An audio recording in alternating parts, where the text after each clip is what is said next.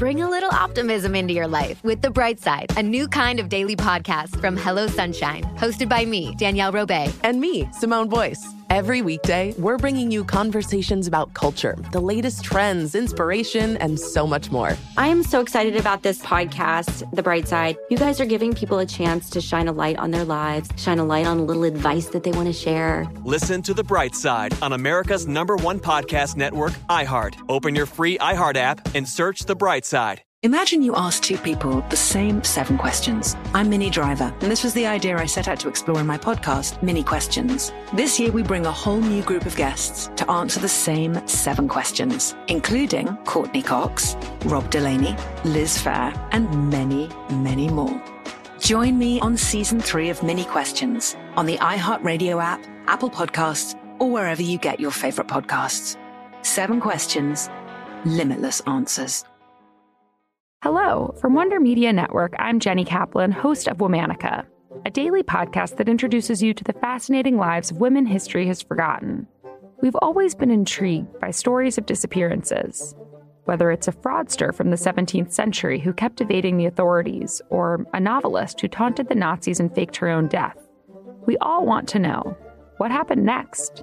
To find out, listen to Womanica on the iHeartRadio app, Apple Podcasts, or wherever you get your podcasts. Hey, listen!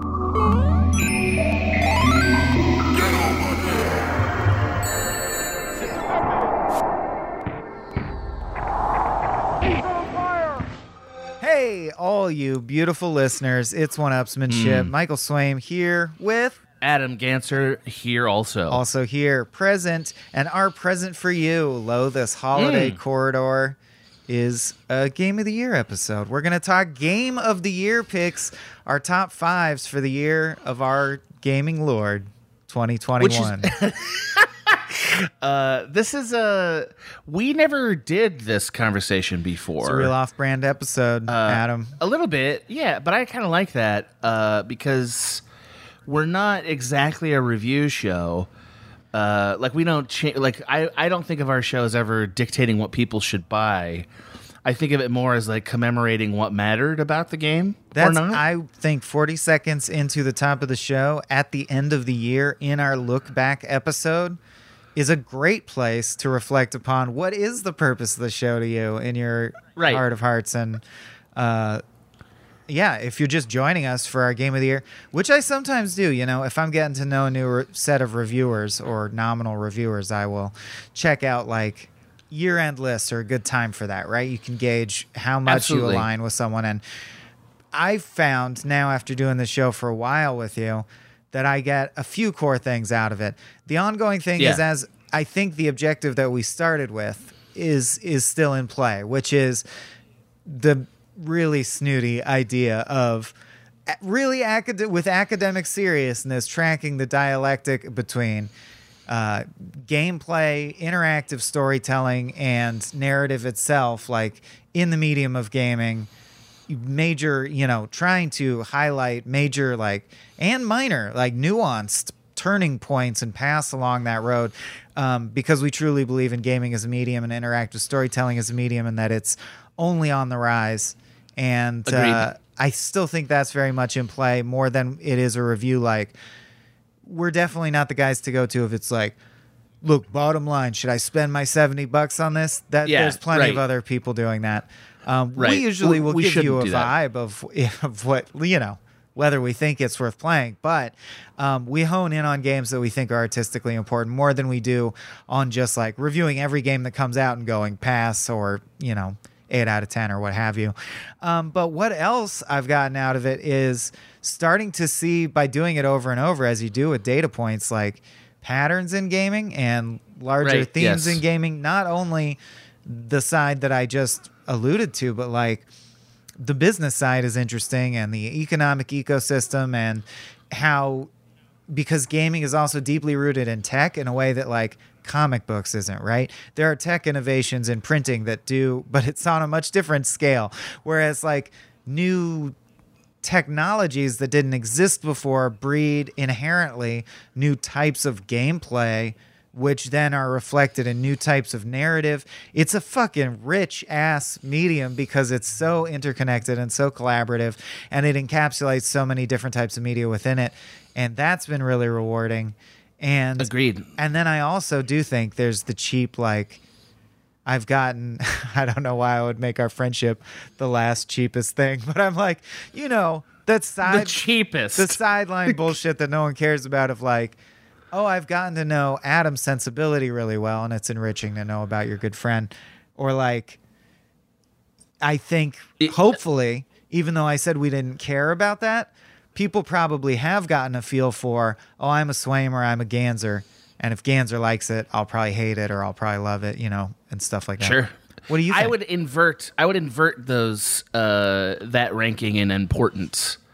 Personally, Really? I would. Yeah. Well, I mean, I think the artistic conversation is the thing that brings us here, but the fun of it is enjoying and comparing an experience with a friend who has, even if not a similar sensibility, a similar desire to appreciate what video games are and the experience of playing video games. So, like, to me, the discovery of another person's point of view is the joy of it. Even more than like where does this rank in terms of structure and like narrative. Although I love that stuff. Yeah. So that's my friend of the year conversation with Mike Swaim. No, you know what I mean? Like, I think all those things are equally important. That's what we're trying to do here. And so this episode is unique in that we are not going to talk about one game. We're going to talk about sort of how we sum up what the best parts of gaming were this year vis-a-vis a list. Right? That's right. That's the goal today. So we're going to each present 5 games in I guess in ascending order. So I guess you ascend to first place. To number 1. Sure, yeah, your favorite of the order. year.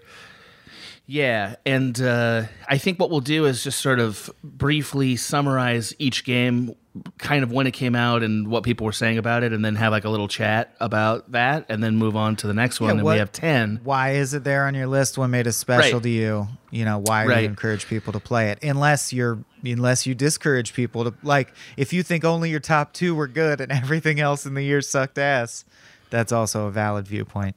Oh, I'm so interested to find out. Me too. Are we allowed to disagree? Like, do you want to do disagreements? This is why during we have the list? I think something that was crucial about we decided we would not. We are not a publication. We are not obliged to go, what is IGN's? Because believe me, I just had we're not going to have the same list. I just had a long set of meetings where we had to collectively determine, what the brand is going to position as Game of the Year. I believe we came down with interesting data point for us to compare and contrast to. Forza Horizon 5 is IGN's game of the year? Yeah, that's correct. What? Yeah. Wow. I mean, I've played it. It is very good. It's very for good. A racing Neither game. of us will probably mention it because it's not artistically important per se. It's just a very pretty Other than looking, graphics. Yeah. The graphics, it's a state of the union of how good graphics can be. And Agreed. People were thirsty for something that felt next gen. To the point that people are raving about the Matrix thing because it feels next gen at least. Anyway. Wow. So many conversations we could have. Good thing this is an ongoing podcast. But let's pass the checkpoint. Yeah. And I can't fucking believe that Forza's going to win. That's astounding. Fair enough. Bottom of our list, number 5. So that's why we decided to compare alternate timelines. We will not settle on a shared number 1 unless...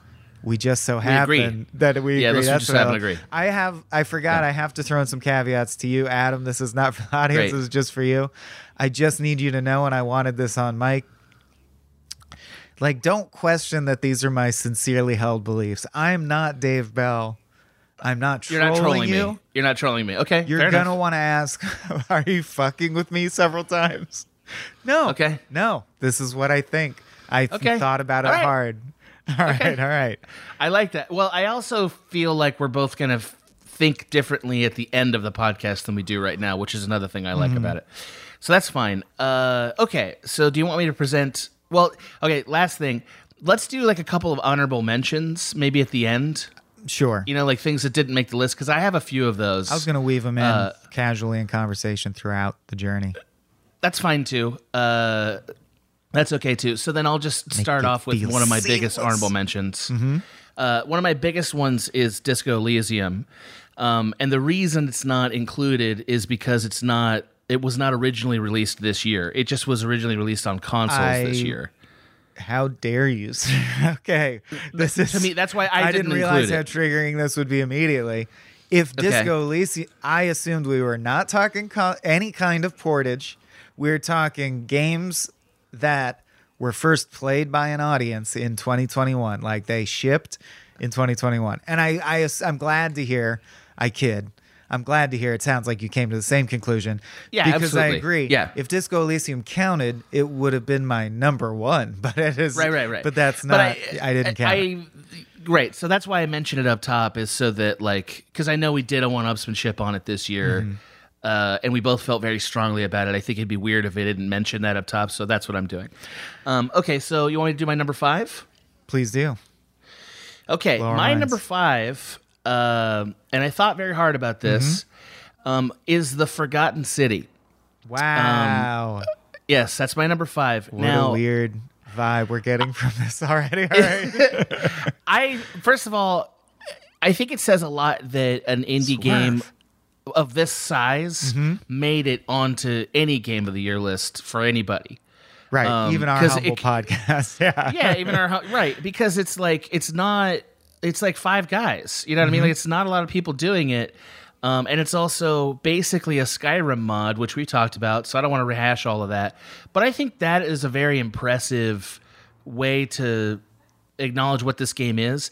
And for the medium of gaming, I actually think it's really important that a game like this did well, because it shows that, look, it's not just about money and like delivering the super polished, super like accessible best version that you've experienced. It's not the Call of Duty release every year. That's not the thing that necessarily makes a game the best.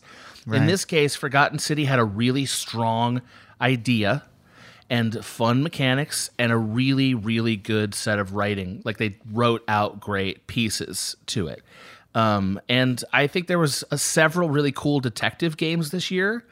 I think for the detective aspect of it, this is my favorite of those. Again, Disco Elysium excluded. And for all the reasons we talked about why we loved it on the 1Upsmanship, I thought it deserved to be mentioned Game of the Year. That's my number 5. Ooh, I was riveted, dude. Okay, so we have a full episode on that, which we'll mention whenever that's the case. Definitely go check that episode out. That's with Zach Ryan. Great returning guest who I hope we'll have again soon. Me too. I'm going to rattle off some honorable mentions since that's what I think it's more appropriate in 5. Yeah, you mentioned The Forgotten City. That was on my notepad, but didn't make it in the top 5. Metroid Dread is in that realm for me because it's a perfectly, exquisitely executed.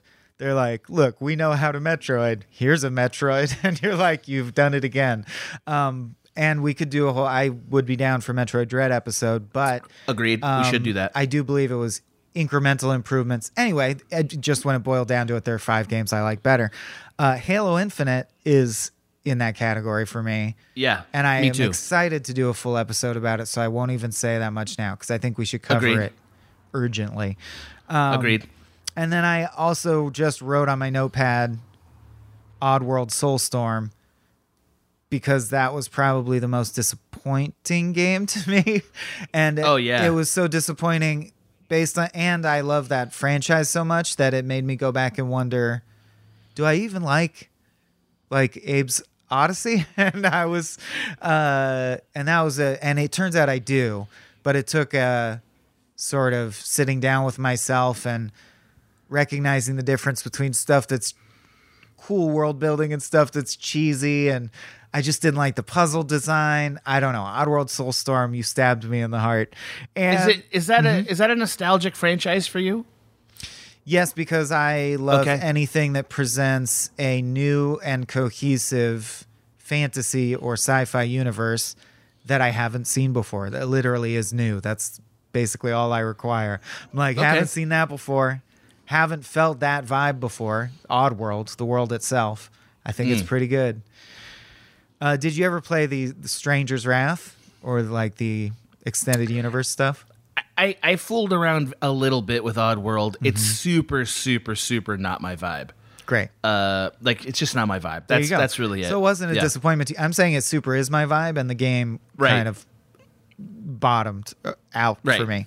I don't know why I phrased it that way, other than we're at the bottom of the list. And I also wanted to mention, I should have mentioned this in the earlier chunk, but Death's Door. Did Death's Door do anything for you? I liked it a lot. It is not on my list. I considered it. So that would be one of my. So shout out Death's Door. But this is the year that I played all the Dark Souls games. Well, not all. I played many of the Dark Souls games. So I was less impressed with Death's Door because it was like, oh, it's Dark Souls. You know what I mean? It's Dark Souls plus Zelda. It's an isometric Zelda-like dungeon, third-person top-down isometric, hack and slash through your dungeons. And it's very pretty. Yeah. And there's it is very pretty. Or two particular boss battles that I think are mechanically thrilling. They just feel so tight. But that's why it gets a shout-out. I think the whole game is very, very good. Yeah. It just wasn't in that list for me. So, yeah. All right.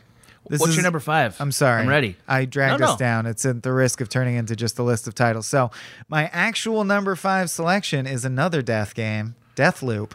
Bring a little optimism into your life with The Bright Side, a new kind of daily podcast from Hello Sunshine, hosted by me, Danielle Robay. And me, Simone Boyce. Every weekday, we're bringing you conversations about culture, the latest trends, inspiration, and so much more. Thank you for taking the light, and you're going to shine it all over the world, and it makes me really happy. I never imagined that I would get the chance to carry this honor and help be a part of this legacy. Listen to The Bright Side on America's #1 podcast network, iHeart. Open your free iHeart app and search The Bright Side. Imagine you ask two people the same exact set of 7 questions. I'm Minnie Driver, and this was the idea I set out to explore in my podcast, Mini Questions. This year, we bring a whole new group of guests to answer the same 7 questions, including actress and star of the mega-hit sitcom Friends, Courtney Cox. You can't go around it, so you just go through it. This is a roadblock. It's going to catch you down the road. Go through it. Deal with it. Comedian, writer, and star of the series Catastrophe, Rob Delaney. I shouldn't feel guilty about my son's death. He died of a brain tumor. It's part of what happens when your kid dies. Intellectually, you'll understand that it's not your fault, but you'll still feel guilty. Alt-rock icon, Liz Phair. That personal disaster wrote Guyville. So everything comes out of a dead end. And many, many more. Join me on Season 3 of Mini Questions on the iHeartRadio app, Apple Podcasts, or wherever you get your favorite podcasts. 7 questions, limitless answers. Hello. From Wonder Media Network, I'm Jenny Kaplan, host of Womanica, a daily podcast that introduces you to the fascinating lives of women history has forgotten. This month, we're bringing you the stories of disappearing acts. There's the 17th century fraudster who convinced men she was a German princess. The 1950s folk singer who literally drove off into the sunset and was never heard from again. The First Nations activist whose kidnapping and murder ignited decades of discourse about Indigenous women's disappearances. And the young daughter of a Russian czar whose legendary escape led to even more intrigue and speculation. These stories make us consider what it means to disappear, and why a woman might even want to make herself scarce. Listen to Womanica on the iHeartRadio app, Apple Podcasts, or wherever you get your podcasts. Number 5. Deathloop's my number 5. Yes. Really? Okay. Please talk about it. It just comes down to, I think it was a very ultimately strong year for weird games, and I love weird games. And Deathloop is something of a refined weird. I very much like Arcane. Deathloop is by a studio called Arcane, who did Prey and Dishonored are what they're mainly known for. I think they have a third one that's slipping my mind. Dishonored 2. Well, okay, I'm just thinking of Dishonored 2. But they do that. They present novel sci-fi / fantasy worlds that haven't existed before, that are unique to them, and I always appreciate that. They've done it again here, and they did it with daring and panache in the style of like Saul Bass 70s spy thriller action movie, and it's it's also a time loop. So my think pieces this year, I sort of have released 5 or 6 think pieces or like video essays this year, and they've sort of all revolved around the topic of a couple things, multiverses and time loops, which... Right. So if I were still working at Cracked, this is the kind of shit I would be doing, and I'm blessed enough to get to still do it, and that's what I've been thinking about. Like, that's the pop culture DNA thing that's happening right now in storytelling for me, is everyone's obsessed with time loops and multiverses, and Deathloop's right in that niche, and I actually think it's a stellar standout in that niche, and you can watch those videos to find out everything I think about what's cool about that and what it says about where we are with art and where humans are. I don't have time to get into it all now, but Deathloop being on the list is sort of my shout out to that. I think the art style's phenomenal. I thought the gameplay was just as sharp as ever. It's sort of a refinement of what they do. They do sort of BioShocky, gun in one hand, powers in the other hand, but their own version of it. It's very solid. The writing's good. Both protagonists were voiced excellently. Colt kicks ass. Juliana kicks ass. And my favorite thing about the game was that it, by the nature of the time loop mechanic / puzzle, when you figure it out, the plot advances at the pace at which you figure it out. When you figure it out, it wraps up. Like, that's how it's built. And it's a game that, by definition, it was just such a breath of fresh air, and we're full of these open world games where you're like, okay, I got spat out to the open world. I finished 23% of the map. Now I have, which is good sometimes. If you want to chill out, you got to kill 80 more hours doing something you enjoy. You can hack and slash your way through a billion more outposts and turn the map blue or whatever. But in this game, it's not like that. It's a story and it's a puzzle. When you solve the puzzle, the mystery reveals the solution and the game dissolves. And I really enjoyed that. I know people took issue at the ending, but I thought it basically ends in the only 3 ways time loop stories can end. So it was fine by me. I didn't realize the ending quote unquote sucked until I realized that was the consensus online, which, by the way, it was. But when I experienced the ending, I thought, yeah, that's about how time loop stories wrap up. I don't know what else you could really do. That's how Looper wraps up. That's how La Jetée wraps up. Every time loop story, it's some kind of causality paradox. The end. And that makes sense to me. I will say my knock against it, and the reason I think it's a little low on the list, I actually thought the puzzle design was more novel than it was brilliant or cohesive, especially when compared to something that really shines in that arena, like Breath of the Wild, like the actual physics puzzles, or Portal 2. For example, Alexi's, the actual final climactic battle of the game, most people I've talked to, and this was my experience as well, end up beating that by finding a nice vantage point and gunning people in the head over and over and over hundreds of times as they come up the staircase, because otherwise it's just too annoying. It's too easy to get caught. There's too many people at the party. I thought that part was hard. I tried that version. I did not like that version of playing that checkpoint. Can I just interject very briefly? I know that Deathloop thoughts. Please. So, I want to save some of them for 2 reasons. One of them is that we're going to do a 1Upsmanship very soon about Deathloop. Yes, that was my thoughts in a nutshell. Yeah, that's planned, so I'm going to save a lot of my thoughts about Deathloop. It's like an advent calendar. If I can. Yeah, I just don't want people to feel like, wait, you're not going to do a 1-Ups on Deathloop? We are. That is already planned. So, well, then we can pass a checkpoint, but did you have anything you want to add before? That's my number, and that's my number 5. Only comment on number 5, Deathloop, is I'm going to squint real hard at your remaining top 4. It's not, but it definitely isn't Portal 2, and it definitely isn't Red Dead Redemption 2, or some game, or Breath of the Wild, like those games that you brought up that are like, oh yeah, those are like timeless masterpieces. I do not think Deathloop is a timeless masterpiece. But I think it's a great game this year. Pretty damn good. Agreed. Yeah, you did it. So Arcane, you remain a good game maker. Yep. Yeah, and I have other questions about Arcane that I'm going to save for the 1Upsmanship. Sure. So, my number 4. Passing a checkpoint. Yes, so we'll pass a checkpoint for each of them. Okay. My number 4 was Metroid Dread. Nice. And I'll tell you why. Metroid Dread is not new. I mean, there were new things for Metroid in this, like the blocking, which was a little Dark Soulsy, and the sort of timed, like rushing around trying to avoid the death robot stuff, which was both hard and fun. Yeah. I thought that this game got a lot harder in a good way, and sometimes in a bad way. But I think it just sort of reminds you that, like, there are so many games trying to do Metroid. Like, so many games basically taking the formula that Metroid made famous. And this is not like a full-fledged, like, perfect Metroid, like, big-time release, like a Prime, for instance. Mm-hmm. This is just another Metroid that I think they kind of had in their back pocket, honestly. And it's awesome. Like, it was super fun. I beat it in, like, 12 hours. And I think about it still. I still want to play it. There wasn't a lot of story here, and what little story there was frankly a little silly. But I don't care. It was extremely fun. I'm glad this year I played some Dark Souls games before I played Metroid Dread, because I would have been frustrated with it if I had not. Because there's about 3 times where it's like, dude, you're gonna die 15 times, and that's irritating. And you were already used to that cycle. And I was used to that, right? So I could hang in there.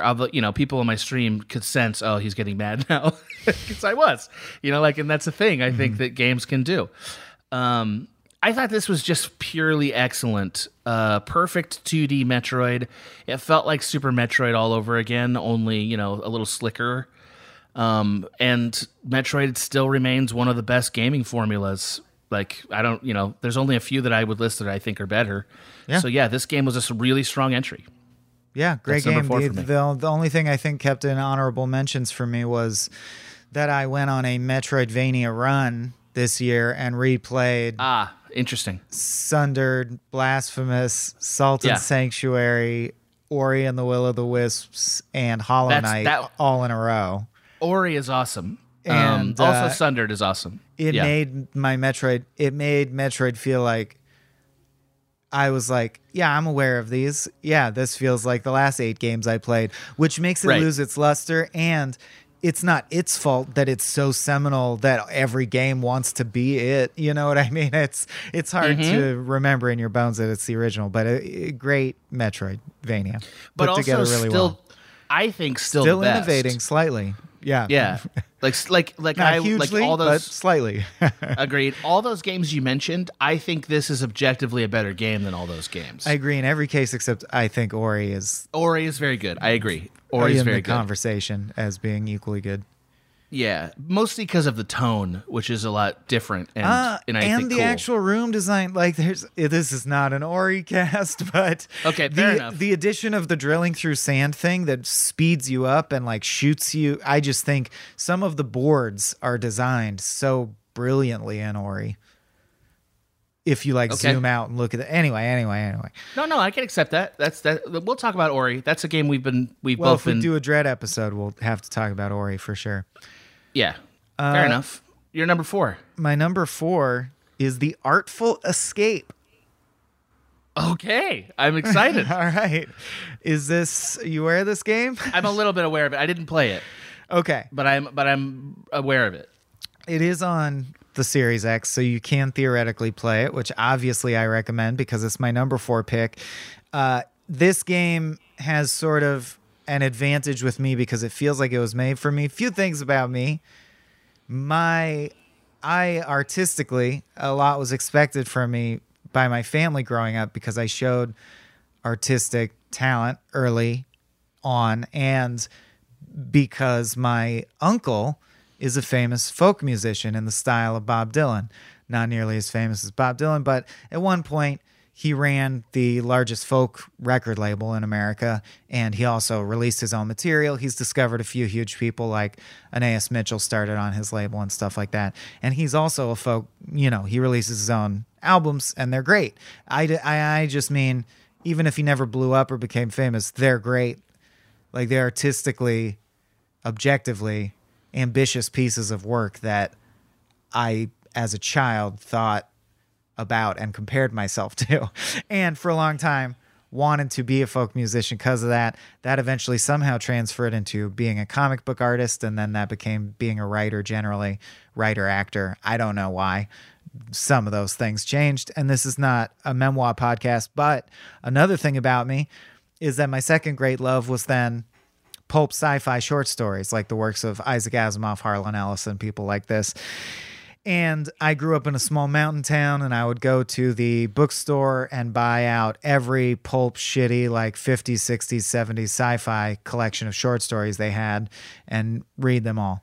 All right, so anyway, The Artful Escape is about a young man's artistic journey to escape the shadow of his uncle, who is a folk singer in the style of Bob Dylan. And he's obsessed with going to the local bookstore and disappearing into collections of sci-fi short stories. And I don't know if they're spying on me or what's going on, but it is expertly written. It's got Carl Weathers in it, so you know you got a stew going. It also features Jason Schwartzman, Mark Strong, a lot of people I really like. And it's basically about a mashup of folk and cosmic sci-fi. I just can't. It's so up my alley. It like coerced me into making it on my list. The gameplay is exceedingly simple to the point that I don't know. I feel like it hacked my list because you will play it and I've seen it. It's like single button actions, right? It's almost like it's almost like a QuickTime experience, right? The gameplay is essentially just that game Simon, where it just memorizing and repeating sequences of button presses.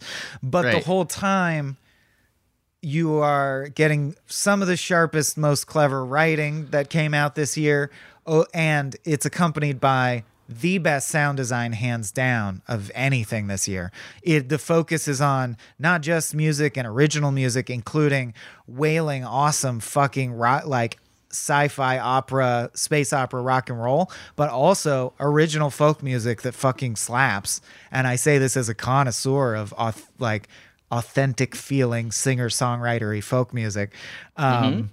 The title track, the banks of the rivers are lined with gold, is great. It's a great, legitimately good folk song. And the art, if you like this style of art, is meticulously detailed and done with so much love. And the visuals you're seeing represent things that are dear to my heart. So I'm going to rattle off now some quotes from the game that I thought enough of to write down for the purposes of this section now. Okay. We, mankind, are just 64 miles away from the infinite. Beyond a thin film of atmosphere lies an unbounded universe beyond comprehension. That's so cool. A lot of the lines in it intentionally, I think, are written like song lyrics. Like, I feel like a shadow darting around the surface of the sun. You are an outcast, an unwelcome one? No, but I want to be. What do you fear? To live quietly, then fade away. You feel compelled to live a life of special significance. Don't we all feel that way? Ambition is a complex creature. An artist's job isn't to give them what they want, but something they didn't imagine yet. Nothing's true about me. I'm a kaleidoscope. I mean, just good writing. Just good writing all So around. briefly, so I'm looking at the Metacritic for it, which, by the way, it scored pretty high. I don't consult other reviews usually. I know you don't, but I do. But especially for stuff I haven't heard of or don't know that much about. I just don't want to cause any trouble, kid. That's the worst thing about you. Good line. Good line. Let me finish my thought. So the thought being that the highest score on Metacritic is from NME, which is basically a music magazine. So there's a bunch of music magazines that checked in on this game. The sound design is legitimately mind-blowing and an accomplishment in the realm of video games. One review said that this game, that they are hoping the makers of this game decide to get involved in music videos. Yeah, that would be great. Yeah. So that tells you that they don't know how music videos work because there's not enough money to justify that. Not a lot of crossover there. Yeah, but so I think that sort of also underlines the credibility of this game that people from sort of different walks of, or generally speaking, have more of a slant toward other mediums got interested in this game. That's kind of cool, I would say. Anyway, I'm adding to that because I didn't play this game, so I don't have a lot of comments about it other than I always think it's cool when a game sort of finds a niche other audience that's not your standard gamers or your standard indie gamers even. And those people get excited about it. And that's what happened here. So that's kind of cool. All right, 2 lines about the nature of art that I think it's important for us to hear, because we both want to be filmmakers and it's not worked out for us so far. Well, it hasn't worked out to our degree. Yeah, to our satisfaction. Right. Your art is strong, but if placed in the wrong vessel, it may be skewed. I like that. Ooh. And artists view themselves as a lonely ocean, but the opposite is true. Great artists surround themselves with a menagerie. Take care in your creative entourage, as if setting a precious stone in platinum. I mean, I like the poetry of it. It Me seems too. like it'd be cool. Me I'll too. give it a shot. I mean, I'll play it. It's on the themes of trying to achieve the creative end that you want and expect for yourself as an artist. It's literally about like our main thing that we're going through in our middle life. So I just think you'd really get a lot out of it. Yeah, I mean, I like this game for one other reason so far, and that is like it shows us that even though I think we all kind of pretend to a measure of objectivity when we talk about an experience and why it matters or whatever. No, this is we're all doing my that. top 5. Yeah, it's Right, not it's specific to me. Well, not only that, but like ultimately a subjective experience is just as important as meeting objective criteria. Like both of those things are equally important for how you judge whether a game or a movie or anything is good. You know, like both of the, there's both criteria. Like this is a thing I've often said to film students, which is like, you know, I'll ask them sort of like, you know, is there such a thing as an objectively good or bad movie? And they'll be like, no, of course not. Everything's subjective. And then I'll say, then why are you in film school? Yeah. You know, so like we all understand. They quit. We all understand. And then they all and quit I film keep school. the money. Yeah, can you imagine? No but refunds, I mean, we all bitch. know that both things exist, and I think this is kind of a good example of both things existing. Once someone knows the road they're on, they cannot help but imagine where it leads. I know I can't. Yeah, and in a nutshell, if this will convince some listeners to play it, which I think it might, this game gave me everything I wanted from the games Oxenfree and After Party, but I didn't feel those games actually gave me. And those were games that were also critically lauded and are right up my alley, but just didn't do it for me in the end. And this did it. And another one that did it that's in this genre, if you can call it that, because it's a vibe genre, is Kentucky Route Zero. Did you ever play that? No, I did not. That's the point-and-click adventure where no matter what you choose, you're always right. The reality just changes to comport to... So it's more like you're creating your own journey than you are solving puzzles. It's very weird. And That's interesting. But that was from a couple years ago. So anyway, The Artful Escape, my number 4. Well done. Let's pass a little chickadee check. Yep. And move into number 3 territory. What do you got for me? Okay. Or should I go first? I was thinking we should round-robin start some of this? We should start snake. Yeah, we should do the snake version. So you should do start 3. Serpentine. Yeah. Serpentine. Yes. All right. That's great. So my number 3, probably the most predictable on this list, Psychonauts 2. And we just covered this. We just covered this with Vanessa Gretton and Guerrero. And I would guess it's her game of the year. I can't speak for her, but I would expect. Sure sounded like that. Yeah.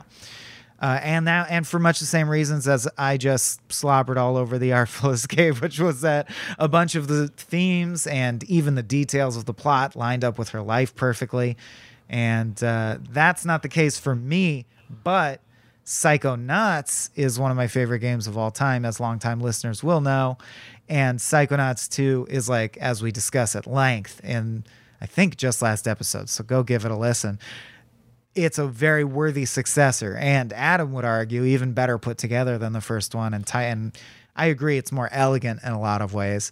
So Psychonauts 2 rips. I don't know what I could say that would just be redundant.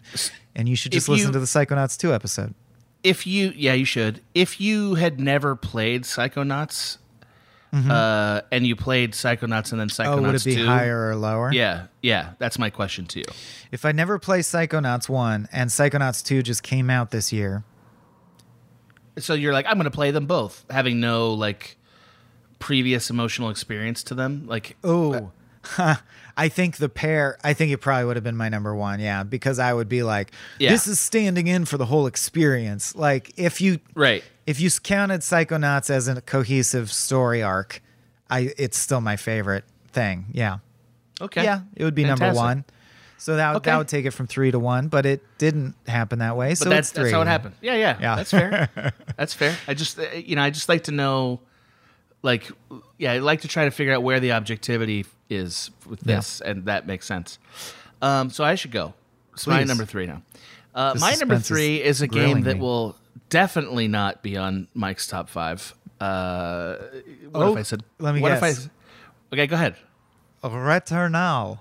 It is. It is. I knew it. I knew it was going to make your list, and I knew I wouldn't want it to. Yeah. Okay, so Returnal. We did a 1-upsmanship. Yeah. Yeah. Well, I don't think it was the best game this year. I mean, objectively. But I really, really liked it.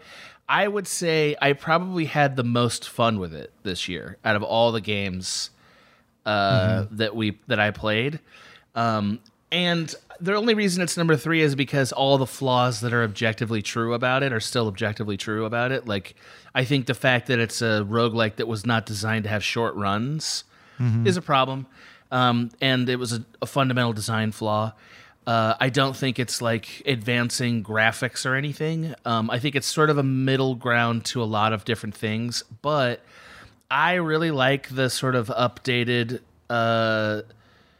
sci-fi horror vibe of it. I thought it felt a lot more like it felt kind of a fresh sci-fi horror experience to me, in a way that I really like. I'm not a big roguelike guy. I did like Hades. I liked this game better than Hades, which I said on 1-upsmanship. Did you play Boyfriend Dungeon yet? No, I've heard about it. I have not played it yet. Boyfriend Dungeon. Yeah. No, I'll check that out. I'm in for a funny version of a roguelite for sure. I don't like, but like video game horror is probably my favorite way to experience horror now, because I've seen enough horror movies that they don't always work anymore. But video game horror does work because you're always playing it, and I think that just the level of immersion helps. So, for everything else I loved about it, I'll just say go check out that 1-upsmanship. Other than, like, look, how many exclusive games were released this year? Like 10 or 15 maybe? Like big-time exclusives? This is one of the biggest. What I love doing about this list is a lot of people were calling it a drought year for gaming. Yeah, and I see why. It isn't. Yeah. It isn't. I don't know. We still get a lot of good-ass media. We got some great games this year, and I like that they're weird, like you said. This is a weird year for gaming. Like we didn't get a Horizon Zero Dawn kind of game. Or God of War Ragnarok. Yeah, we didn't get that. Or we didn't get even Final Fantasy or something that's like... We got a Battlefield and a Call of Duty, but they never don't. We always get those. Call of Duty needs to, like... really, like, if it wants to be in a game of year conversation, it needs to take a few years off and like do something new. Right. That's my opinion. Not because it's bad. It's just because they're not interested in innovating. They're Madden. They're doing Madden football. So anyway, so that's it. Number 3, Returnal. And you think what do you think it added to the artistic dialogue? Like I think just a AAA roguelike experience as a thing we can do. That's part of it. It's bringing roguelite into, like, hey, this is a mainstream genre, not just for like indie gamers. It's taking a game company that has sort of only made small time games and giving them a real chance, which I personally feel strongly about. I think that's always a good thing to reward people who are doing creative stuff. And I just think it's a really fun experience. Like, it's got a little Dark Souls with the dash escape stuff. It's just got a sprinkle of things that are really good in a fresh package overall. And I think the weird David Lynchy story that doesn't totally wrap up is cool. It's acceptable. It's acceptable. Yeah. It's not like it doesn't let you down the way most video game stories do. It's not a letdown. Everyone's taking their time loop swing, dude. That's 2 time loops on this was a list. Cool one. No, this that's was a 3 cool one because you said Forgotten City. Yeah. That's yeah. I mean, well, yeah, it's just notable to me how many now there's that new multiverse thing You and Me and Everyone We Know, or whatever, everything that ever happened all at once. Anyway, yeah, I mean, they're friggin' everywhere. As a story template, I'm already exhausted by it, although I think there's a few good entries into it. But yeah, some of them are good. I liked Returnal. So let's pass another checkpoint, and I'll tell you what my number 2 is. But before I do that, let me give an honorable mention. My honorable mention here is Ratchet and Clank Drift Apart. Fine. I thought I liked Ratchet. No, I think Ratchet and Clank fun. Drift Apart was fun. great. Yeah. It was really fun. good. It's really well put together. I thought it was a blast to play. It was a little tamer than it needed to be. It should have been a little wilder, I think. But you know, for like that's your classic 3-act, movie, and it looked like a Pixar film. You know, like it was really, really good. I'm mentioning it here because my number 2 is Psychonauts 2. And I think Psychonauts 2 fully displaces Ratchet and Clank from this list because it's also essentially an epic story that's basically like a live-action cartoon with a small, big-headed thing. There's a vibe. cartoonish vibe to it. It's funnier for sure, but it is funnier. It's more creative by 10 miles. Right. Ratchet and Clank felt very like studio produced, and Psychonauts 2 doesn't. I just think Psychonauts 2, even though it's a inferior game mechanic game, this to me is my way of nodding at the importance and power of story. I think Psychonauts 2, frankly, had the best story this year, even with its problems. I can't think of a game that had a stronger emotional or story experience this year, and that was told in such a creative, vibrant way. Again, as I said in the 1Upsmanship episode, I think Psychonauts 2 is a transitional form. Like, I don't think we're going to remember it in the long term. I think some people are going to take the skills and ideas in Psychonauts 2 and do the Ratchet and Clank version of it, which is to get a ton of money and like really, make everything sing. And we're going to say that's one of the best games ever made. And the truth is that Psychonauts 2 is kind of a very important stepping stone to that I don't want to forget because I liked it. Also, I don't care that much about Psychonauts 1. I know you do, so I've been gentle about that. But Psychonauts 2, for me, justifies the franchise. Like, I think, this is a great video game franchise because of Psychonauts 2. It warms my cockles that it made both of our lists. I'm very happy about that. But that's strong marks for Psychonauts 2. It deserves Good showing. Yeah, it deserves it.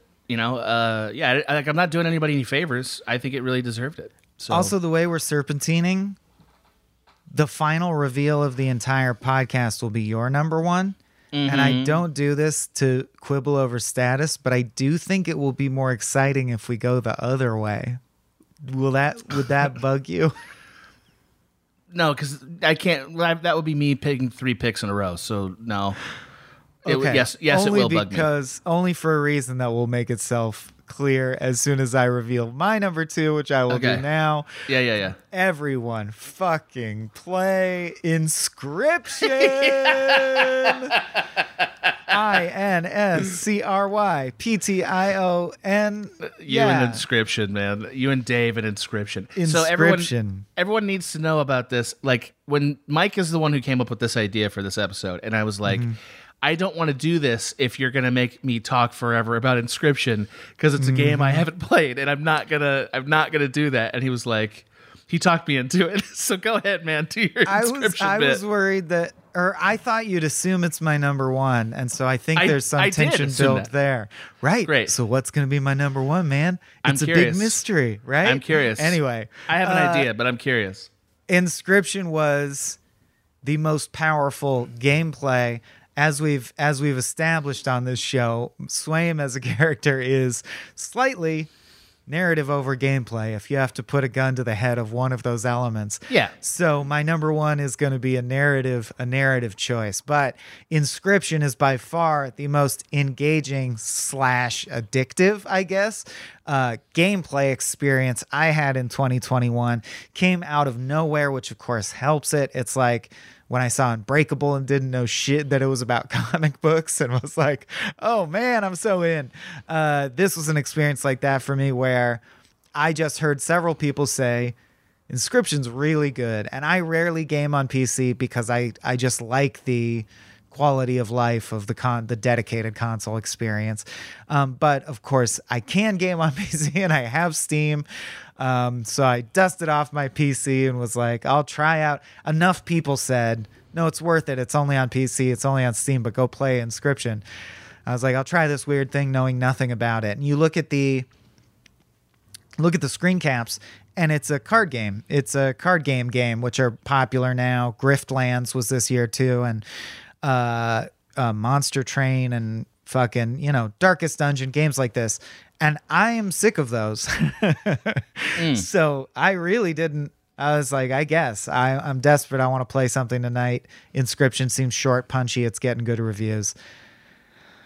I don't know how to describe it other than it's a quirky, funny horror card game / escape room, kaleidoscopic found footage journey through innovations in game design. Like, this game literally does things that redefine the context of what you thought a game could do in the way that, for me, Arrested Development would structurally create joke paradigms in my brain that I went, yes, I don't think anyone ever made that kind of joke, but I don't think anyone's ever made that kind of joke before on television. Oh my God.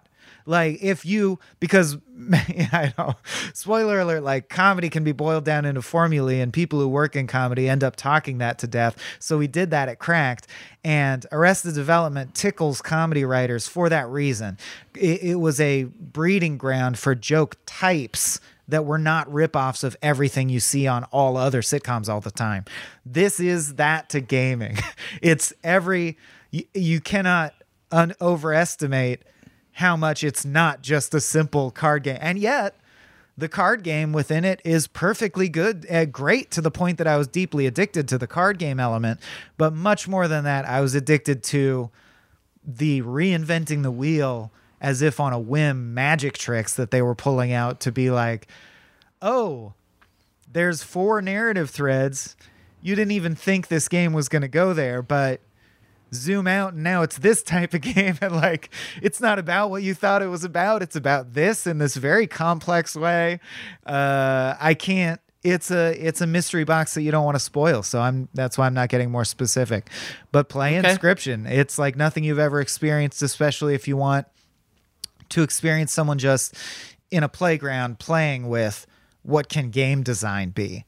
And so it's the narrative actually, to me, is fine. It's almost like Returnal, where in the end it was a bunch of big offers and images, and it's arguable whether they connect into something coherent, but you get it. It's a twist in this shape, and you're like, yeah, that doesn't matter. What matters were the magic tricks you pulled along the way, and they're all on the plane of what can interactive storytelling be. And that's all I'll say about Inscription. That's fun. I mean, I'll play it. I'm just gonna say my eyebrows are raised at the hyperbole that has surrounded Inscription for the last like 2 months. And you hearing this from other people? Well, that's the thing, is I'm hearing it from you and from Dave, and like I tend to think like sometimes our immediate Cracked family gets a little latched onto like specific things that are not that are more appealing to their specific palette and not to a broader audience. Well, Arrested Development tanked, or if you follow me, it is dry and arch. It's if you're interested in the structures of game design, you'll go, that's very clever what they did there. You know what I mean? Yeah, sure. That's what it is. Yeah, that's fine. Yeah. I meta commentary is a thing I enjoy from time to time. It's very meta. So yes. I'm happy to give it a shot. Okay, so then you want me to do my number one. Let's pass the checkpoint, right? Let's pass the checkpoint just to rest for a second. But sure. I do think if that's okay, if I can take the prerogative, only because it's okay. I'm frankly worried about my number one, and I'm worried that you'll just stop recording and start No, I'm not going to stop recording. Jig? But I don't know. if it's Kiwi, I'm going to lose my mind. That was a big letdown too. I was actually really hyped for Kiwi. Yeah, me too. Yeah, well, so before I give my number one, let me just give a couple of final honorable mentions. It Takes Two, got to be honorably mentioned in there. Yes, that's an honorable mention. I thought very seriously about putting Super Mario 3D World plus Bowser's Fury in this list because Bowser's Fury, just that section is incredible. Like it's really good. It's a great level, I've heard. Yeah. Well, it's sort of like what if you made the land, like the overland in Mario games from like Super Mario 3 or World, made that the only thing. So like all the levels are part of the overland, and it's and it's awesome. It's so awesome. We're very clearly gonna get a new innovation in like a 3D Mario that's gonna be that, and it's gonna be really, really cool. So that game is the one that'll be Game of the Year whenever that comes out. That was an honorable mention. I'm giving this an honorable mention because it was in a lot of Game of the Year lists, and I'm very surprised by that. And that is Resident Evil Village. I don't know why that's in so many Game of the Year lists. I really liked it, but I didn't think it was a great game. Like, I thought it was very silly, but I did enjoy it. I feel negligent for not giving it an honorable mention. It was fun as hell. It deserves an honorable mention. Yeah, because it's very fun. It was fine. But it's very silly. And my final honorable mention that I just think deserves some acknowledgement for, like, because I understand that I represent probably a more, like, mainstream opinion on games. I understand that. Especially in this franchise, which is... I mean, if your number one's Halo Infinite, then yeah. It's not. No, that was actually... Thank you. That was my that was my final honorable mention. Halo Infinite. We're going to do a 1Upsmanship on it. I'll just say that grappling hook finally made the promise of being Master Chief a reality. It clicked for me too. That grappling hook sure is fun, isn't it? That grappling hook. I'm serious. I know this sounds hyperbolic. The grappling hook made finally you actually are playing the Master Chief at the level that the Master Chief operates in, like the cutscenes and stuff. Like, he's that much better to play because of that one thing. The only thing better would be is if they added Titanfall 2 style wall running everywhere. Yeah, wall running. Right. It's like, and then at a certain point, it's like, well, he's not really the same character anymore. And I get that. He's Spider-Man with guns. Yeah. This was like sort of a great happy medium that I thought completely revolutionized playing as Master Chief. And that's a really important moment in games because Master Chief is very significant. So that's my honorable mention. My probably surprising no one, my number one game was Deathloop. That's why I wanted to do it that way, because I'm like, I think savvy listeners will know that Adam's going Deathloop. Great. Deathloop is really good. It's my favorite arcane game so far, and I've played them all. That's my favorite one. It's got a great style. I like the detective piece of it, although I don't love the detective piece of it. Like, I like it, but don't love it. I just think as an overall experience, this is a creative, well-funded, interesting idea that only this studio could pull off. It was super fun to play. They understand that they made a good first-person shooter, which matters, because a lot of times first-person shooter as an approach is the wrong approach for a game. In this game, it matters because it makes everything that you do more direct and meaningful.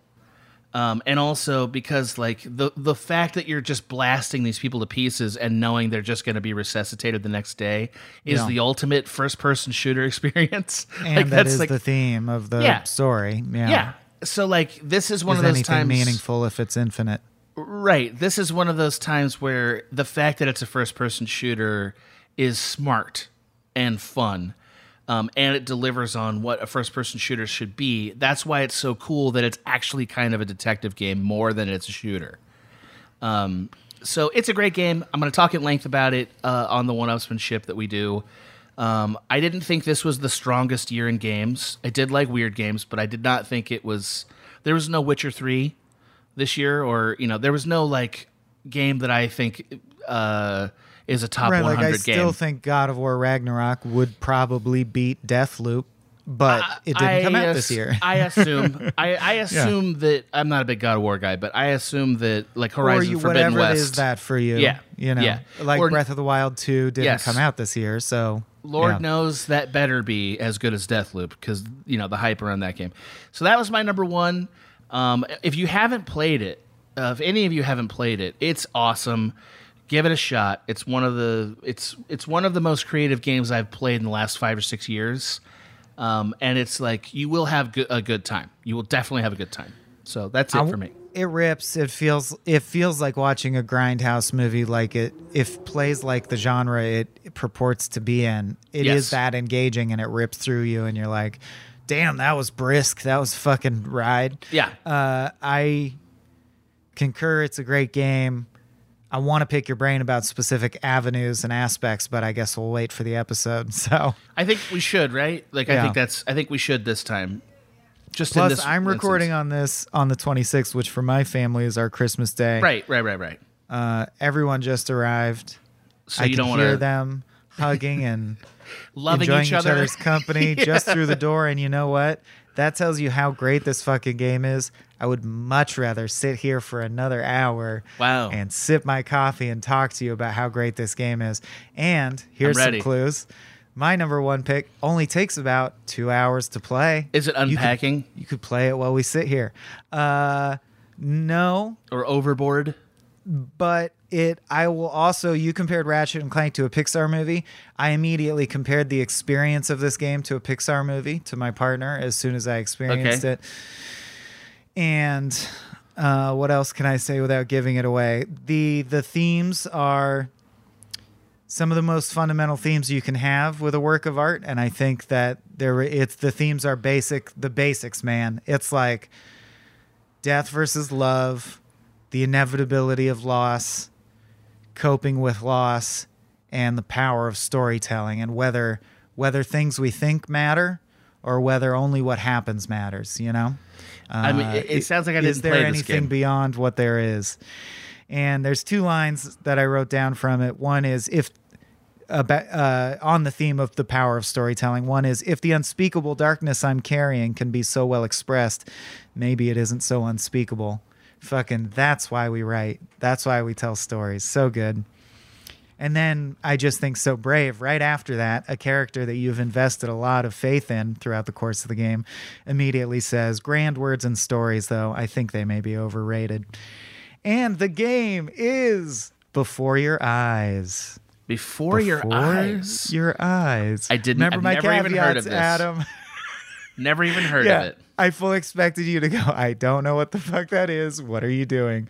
I mean, that's right, Adam. I'm blowing up the show with a game you haven't even heard of as my game of the year. And I don't just do that for effect or drama. But you do it for effect and drama a little bit. I contour the show to heighten the effect. Yeah. But I sat there long and hard thinking, because I'm a bitch for drama, dude. And I was like, am I just trying to build an arc with my list by making this number one? But no, it's thought about this long and hard. This is the game of the year. This is the most important artistic accomplishment this year. And this is a game, for people who haven't heard of it, that you control by blinking. And it's not a novelty. It is a novelty, but it's a novelty that is woven into the theme itself, because the theme, as you can expect, but man, they don't just take the low-hanging fruit. They go so deep into it, but it's like that as you blink, things go away. And as much as you want to stay in the good moments, you can't not blink eventually. And when you blink, time passes and you lose that moment. And that is both the nature of the gameplay. It literally points a camera at you, and when you blink, it changes things on screen. And it's also the theme of the game, the struggle of the game. I don't want to give away too much, but the game eventually, for most people who experience it, and this is why I compare it to a Pixar movie, it is designed in such a way, and this is just like comedy, it's mathematical. If you're a good writer, you can do this, and they do it. It's designed in such a way that, like, most people will cry by the act 3, you know what I mean? Like, it's a tearjerker story. But why that's brilliant is they play with it so thoroughly. As you cry, you want to blink. It's instinctual to have to blink when you cry. But the moment that is making you cry, you want to stay in. And it's designed that way. So you're fighting back tears as you are forced by the nature of the device. The way you're interacting with it is blinking. So it will say, now keep your eyes open or you won't get to hear all of this cutscene, for example. And it's like, but I'm crying. But I really want to hold my eyes open because I don't want to miss this. I want this information. So I'm staring as hard as I can at the game. It's like forcing you to be present while you're imbibing a piece of art about what it means to be present and whether it's more important to be present or to have the story. Is it more important to have the story in your head or to experience the thing itself? And the value of story in our lives and how stories can take us outside of our body and beyond the limitations of things like addiction and illness. And it's just fucking, dude. So it's like, it's one of the best movies I've essentially seen this year. And it's a movie that is interactive, and the method by which you interact with it is drenched with meaning as well. And it's fucking rips, and it's called Before Your Eyes. So, and everyone should play it. Here's a quote from the game designer about what the game is about. We've always known what we want the game to say. We want it to be a game about enjoying the moment. We want it to be a game about learning to accept and not trying to fight against the flow of time. This is a game that is almost humbling yourself to the fact that time is going to push forward no matter what. So that's, by the way, from IGN. And it does things like devastate you emotionally and then turn the act of blinking. Like, there's a moment that makes you basically ugly cry, or it did for me, and you give up and you start blinking a lot because you're crying. You're like wiping your eyes and blinking. And in that moment, the fact that you're blinking a lot does something else that I'm not going to spoil that suddenly incentivizes blinking. For the first time in the game, it's good to blink, or you're getting a reward. Something good is happening the more you blink. And that thing is symbolic of there will be people here after you. After you die, life will still go on, and nature will be here after humanity. And you're like, they know exactly what they're doing. It shows such control over what they're discussing that it rises to the level of like a Coen Brothers movie to me, where it's like, damn, they know what they're doing. They're controlling my mind so well. And they're making me think about things that I truly appreciate being forced to meditate on. It was a beautiful, beautiful experience. That sounds awesome. The core mechanic is very unusual, and I think it sounds really cool. Which, just to repeat it, because I'm not sure it was totally clear, you only play this game with blinking. So you have to have a webcam, and the webcam basically, like, every time you blink, it advances the narrative. That sounds really cool. My only caveat to this is there's more to it than that. There's slightly more to it. The gameplay is actually skinned several. There's things like it almost becomes a guided meditation. Like, for example, I will spoil this because it just shows off the gameplay innovation. You are a little kid outside your parents' bedroom door, and they don't know you're still awake, and they're talking in hushed whispers about you, and you cannot make out what they're saying. And through trial and error, you slowly realize you got to close your eyes and keep them closed, and then their voices become legible. And if you open your eyes, you can't tell what they're saying anymore. And so it's like forcing you to, they're like, focus on sound now. And then, of course, the next thing that's meaningful happens on the plane of sound. So it's just like very masterfully put together. Very well done. I mean, okay, so that sounds awesome. I can't comment on this game because I literally hadn't heard of it 10 minutes ago. But based on everything you said, the only thing that I am suspicious of is that I wonder if you're having a more profound experience of it because you're thoughtful than like an average gamer is going to have. Like, I wonder if this is a Death Stranding situation where, like, it appeals to, like, maybe 10% of the people that play it are going to really like it, and then everyone else is going to be like, this is a little bit of a gimmick.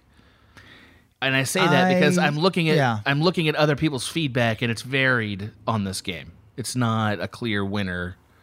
Like it's definitely not a Death Stranding, because Death Stranding has a bunch of extraneous dots and dots that I would have to connect for Hideo. Or maybe he meant this. That's interesting, you know? Yeah, okay. This doesn't have that. It's very streamlined and like stuff is clearly intentional, or I wouldn't be lauding it so much. Okay. The one thing I'll say is, this is why I say I'm a narrative over gameplay guy. This does have innovative gameplay, but limited gameplay because it's blinking driven. So I am, you know, my number 2 was Inscription. If you want real gameplay that's like strategy and challenge, look there. This is more of a narrative experience. I do find that the gameplay, that it technically speaking has gameplay. For example, it has story branches, you know, like Fallout. There are decisions you make by either blinking to the left or to the middle or to the right that affect the whole course of the story. To me, that qualifies as gameplay. You move your body and it causes, you know, you're making choices that affect the outcome. Sure. But it doesn't have gameplay like you never slash a sword to deal 20 damage to something. But Telltale games don't have I mean, I have no problem calling this a game. I'm not disputing that. I'm not disputing anything. I'm just saying that, like, I don't need to say anymore. I'll try it. I'll try this game out. I did not shut down the podcast as a result of you whipping out an indie from nowhere that I've never heard of, but my eyebrow is raised. You could easily have a chip on your I'll just say this. I experienced this on a very busy day, and pets and family members were bugging me, and I had to pause it a bunch and get up and sit down. Yeah. It only takes 2 hours, and I still got deeply emotionally invested by the end because of recognizable techniques they deployed, storytelling techniques that I was experiencing the emotion they wanted me to, and in my head I was thinking, that's really clever how they can't handle that story element. That's very smart. Like the screenwriter in me appreciated. Like they know, so I think it's very good. This is a PC game. I agree with you also that you could easily sit down with a chip on your shoulder, just like watching an indie movie, and not want to think deeply about it and finish it and go, it didn't make me cry. I don't know what he was talking about. You know what I mean? Like, you don't have to it's like you could watch a Pixar movie and not think it was anything. Yeah, but just to be clear, that's if you give it your attention, I believe it will reward you. Okay. All right. But okay. I'm going to leave it at that. Bring a little optimism into your life with The Bright Side, a new kind of daily podcast from Hello Sunshine, hosted by me, Danielle Robay. And me, Simone Boyce. Every weekday, we're bringing you conversations about culture, the latest trends, inspiration, and so much more. Thank you for taking the light, and you're going to shine it all over the world, and it makes me really happy. I never imagined that I would get the chance to carry this honor and help be a part of this legacy. Listen to The Bright Side on America's #1 podcast network, iHeart. Open your free iHeart app and search The Bright Side. Hello. From Wonder Media Network, I'm Jenny Kaplan, host of Womanica, a daily podcast that introduces you to the fascinating lives of women history has forgotten. This month, we're bringing you the stories of disappearing acts. There's the 17th century fraudster who convinced men she was a German princess, the 1950s folk singer who literally drove off into the sunset and was never heard from again, the First Nations activist whose kidnapping and murder ignited decades of discourse about Indigenous women's disappearances, and the young daughter of a Russian czar whose legendary escape led to even more intrigue and speculation. These stories make us consider what it means to disappear, and why a woman might even want to make herself scarce. Listen to Womanica on the iHeartRadio app, Apple Podcasts, or wherever you get your podcasts. Imagine you ask 2 people the same exact set of 7 questions. I'm Minnie Driver, and this was the idea I set out to explore in my podcast, Mini Questions. This year, we bring a whole new group of guests to answer the same 7 questions, including actress and star of the mega-hit sitcom Friends, Courtney Cox. You can't go around it, so you just go through it. This is a roadblock. It's going to catch you down the road. Go through it. Deal with it. Comedian, writer, and star of the series Catastrophe, Rob Delaney. I shouldn't feel guilty about my son's death. He died of a brain tumor. It's part of what happens when your kid dies. Intellectually, you'll understand that it's not your fault, but you'll still feel guilty. Alt-rock icon, Liz Phair. That personal disaster wrote Guyville. So everything comes out of a dead end. And many, many more. Join me on Season 3 of Mini Questions on the iHeartRadio app, Apple Podcasts, or wherever you get your favorite podcasts. 7 questions, limitless answers. It's a PC game, by the way, for those of you who are... you need a webcam. Well, it works on Mac as well, but yeah, it's a computer game. Right, so next time we do a Game of the Year conversation, either we're going to have to agree that I have a PC that I could play the games, or we're going to have to talk about my parameters. top 2 are PC only, right, which I'm is like, a well, problem. I don't have a PC. I haven't played any of those games. I didn't know if we, and that was the reason I was scared to ask you, because I thought I'd ask, are we doing PC? And if you said no, because I want our pool to match, then you would have I'd maybe be not like, done but this these are list. my favorite games of the year. Yeah. Well, so, okay. They really are. Well, and I also don't want the audience to not get access to PC games just because I don't have a PC. A thing that I will eventually rectify. In the next year, that's some cool. I think this is an appropriate time, not to spill all the beans, but to say that if you're going to do that, I'm probably not doing as much as you think I'm doing. Okay, go ahead. I wasn't going to do Go ahead. anything major. I was just going to say that we're looking at codifying the keep or delete system a little more. Yes. And absolutely. That, like, in the new year, there's a few things we want to do. My point is, like, we're doing things to grow this show. We care about this show. We're really appreciative that you continue to listen to it. 100%. And we might be doing more off-format stuff like this, like Game of the Year discussions or answering, urgent gaming questions.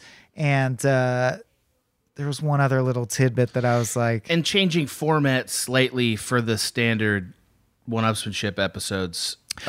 getting you a PC. I just wanted to circle back and be like, I think that's another goal, legitimate goal for the next year. Yeah. Is get Adam a PC and make PC gaming more of a thing we can talk about. Yeah, I mean, I think it's fair that we can tell him, like, you should expect 1Upsmanship to continue to grow and improve next year because we're dedicated to that. That's going to happen for sure.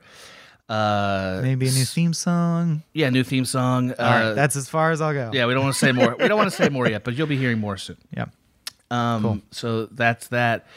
It was a great year for games in the sense that there was a lot of cool stuff that you and I connected over and got to talk about and enjoyed playing. So that part was a really cool. That's a cool thing about 2021 that I'll always remember. Getting to play all these games. So if you spend like $600 on the 1Upsmanship 2021 Criterion Collection, it would be Deathloop, Psychonauts 2, Returnal, Metroid Dread, Forgotten City, Before Your Eyes, Inscription, and The Artful Escape. Not a bad collection, 2021. No, those are really good games. Very solid. Those are really good games. I wished Halo would have been good enough to justify being on this list. Yeah. I still think Breath of the Wild 2 would beat all of these things. Oh, yeah. But it didn't come out this I year. think Horizon Zero Dawn would beat all those things. There's certain things that would beat all of this for me, but yeah. Absolutely. There's been a Call of Duty or two for me that would beat all these games. Not this year's. Okay, I won't go that far, but that's why I'm the motherfucker who picked Inscription. So the first Modern Warfare game, which we're going to cover at some point, which is Call of Duty 4, is... You think would have been Game of the Year that year? It's a definite contender. That was a tough year, though. That was the same year as BioShock and Super Mario Galaxy. So those are like three incredible games, A Shawshank Redemption game and a Forrest Gump game. That's what I want. Is that what you want? Yeah, you want an indie game that's just like play your drama. Like just play out the dramas. I kind of miss Telltale games. I wish that they would find a new way to do those again. They just re-released the Sam and Max Telltale. It's a lot of fun. Yeah, they're all pretty good. God, that's neat. I mean, that's just for me and a couple other guys my age. That's true. I mean, but Telltale, the formula, and also I think just that company was really good at.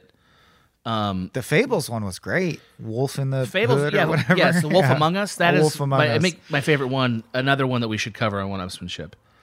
I loved that game.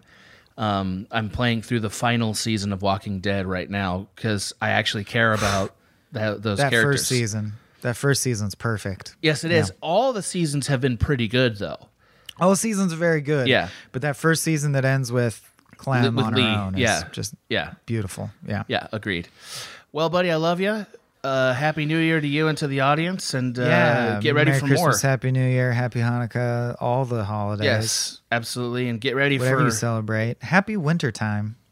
Oh yeah, just happy winter, and get ready for the new, the improved, the 2022. That's right. Year 3 of the 5-year pandemic.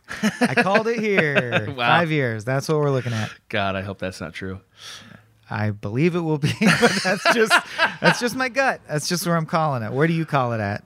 Well, Another 6 months. Pfizer said that they expected endemic in 2024.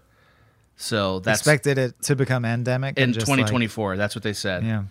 So, and if Pfizer's saying that, I mean, maybe Pfizer gets money for saying, I don't know, but so maybe 23, 22, and 23, we still have a weird hybrid game of the year conversation, but Yeah. it'll be interesting. It'll be interesting when we have whatever year all the delayed games come out in a rush. That's and we're next like, year. Damn, this year was huge. That's next year. Well, that's what we say now, unless shit Sure. gets delayed further. That's true. You know what I mean? Yeah, We don't but know. just to put on the palette, like the things that number one we're going to play, but also we're going to cover on 1Upsmanship.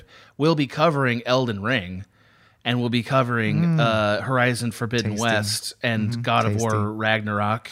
Tasty. And we'll definitely be covering Roaches? Starfield. We'll definitely play and cover Starfield if that actually comes out. And then just a host of other games, like Breath of the Wild 2, if that still comes out, we'll be covering that. Right. So it's a big year. Get ready. It's a big year. Strap up. No one I'd rather be talking it all through with than you, my friend. Agreed. And Love you, likewise. buddy. Love you too. See you all next year. That's 2021. Work complete. Bring a little optimism into your life with The Bright Side, a new kind of daily podcast from Hello Sunshine, hosted by me, Danielle Robay. And me, Simone Boyce. Every weekday, we're bringing you conversations about culture, the latest trends, inspiration, and so much more. I am so excited about this podcast, The Bright Side. You guys are giving people a chance to shine a light on their lives, shine a light on a little advice that they want to share. Listen to The Bright Side on America's #1 podcast network, iHeart. Open your free iHeart app and search The Bright Side. Imagine you ask 2 people the same 7 questions. I'm Minnie Driver, and this was the idea I set out to explore in my podcast, Mini Questions. This year, we bring a whole new group of guests to answer the same 7 questions, including Courtney Cox, Rob Delaney, Liz Fair, and many, many more. Join me on Season 3 of Mini Questions on the iHeartRadio app, Apple Podcasts, or wherever you get your favorite podcasts. 7 questions, limitless answers. Hello. From Wonder Media Network, I'm Jenny Kaplan, host of Womanica, a daily podcast that introduces you to the fascinating lives of women history has forgotten. We've always been intrigued by stories of disappearances, whether it's a fraudster from the 17th century who kept evading the authorities, or a novelist who taunted the Nazis and faked her own death. We all want to know, what happened next? To find out, listen to Womanica on the iHeartRadio app, Apple Podcasts, or wherever you get your podcasts.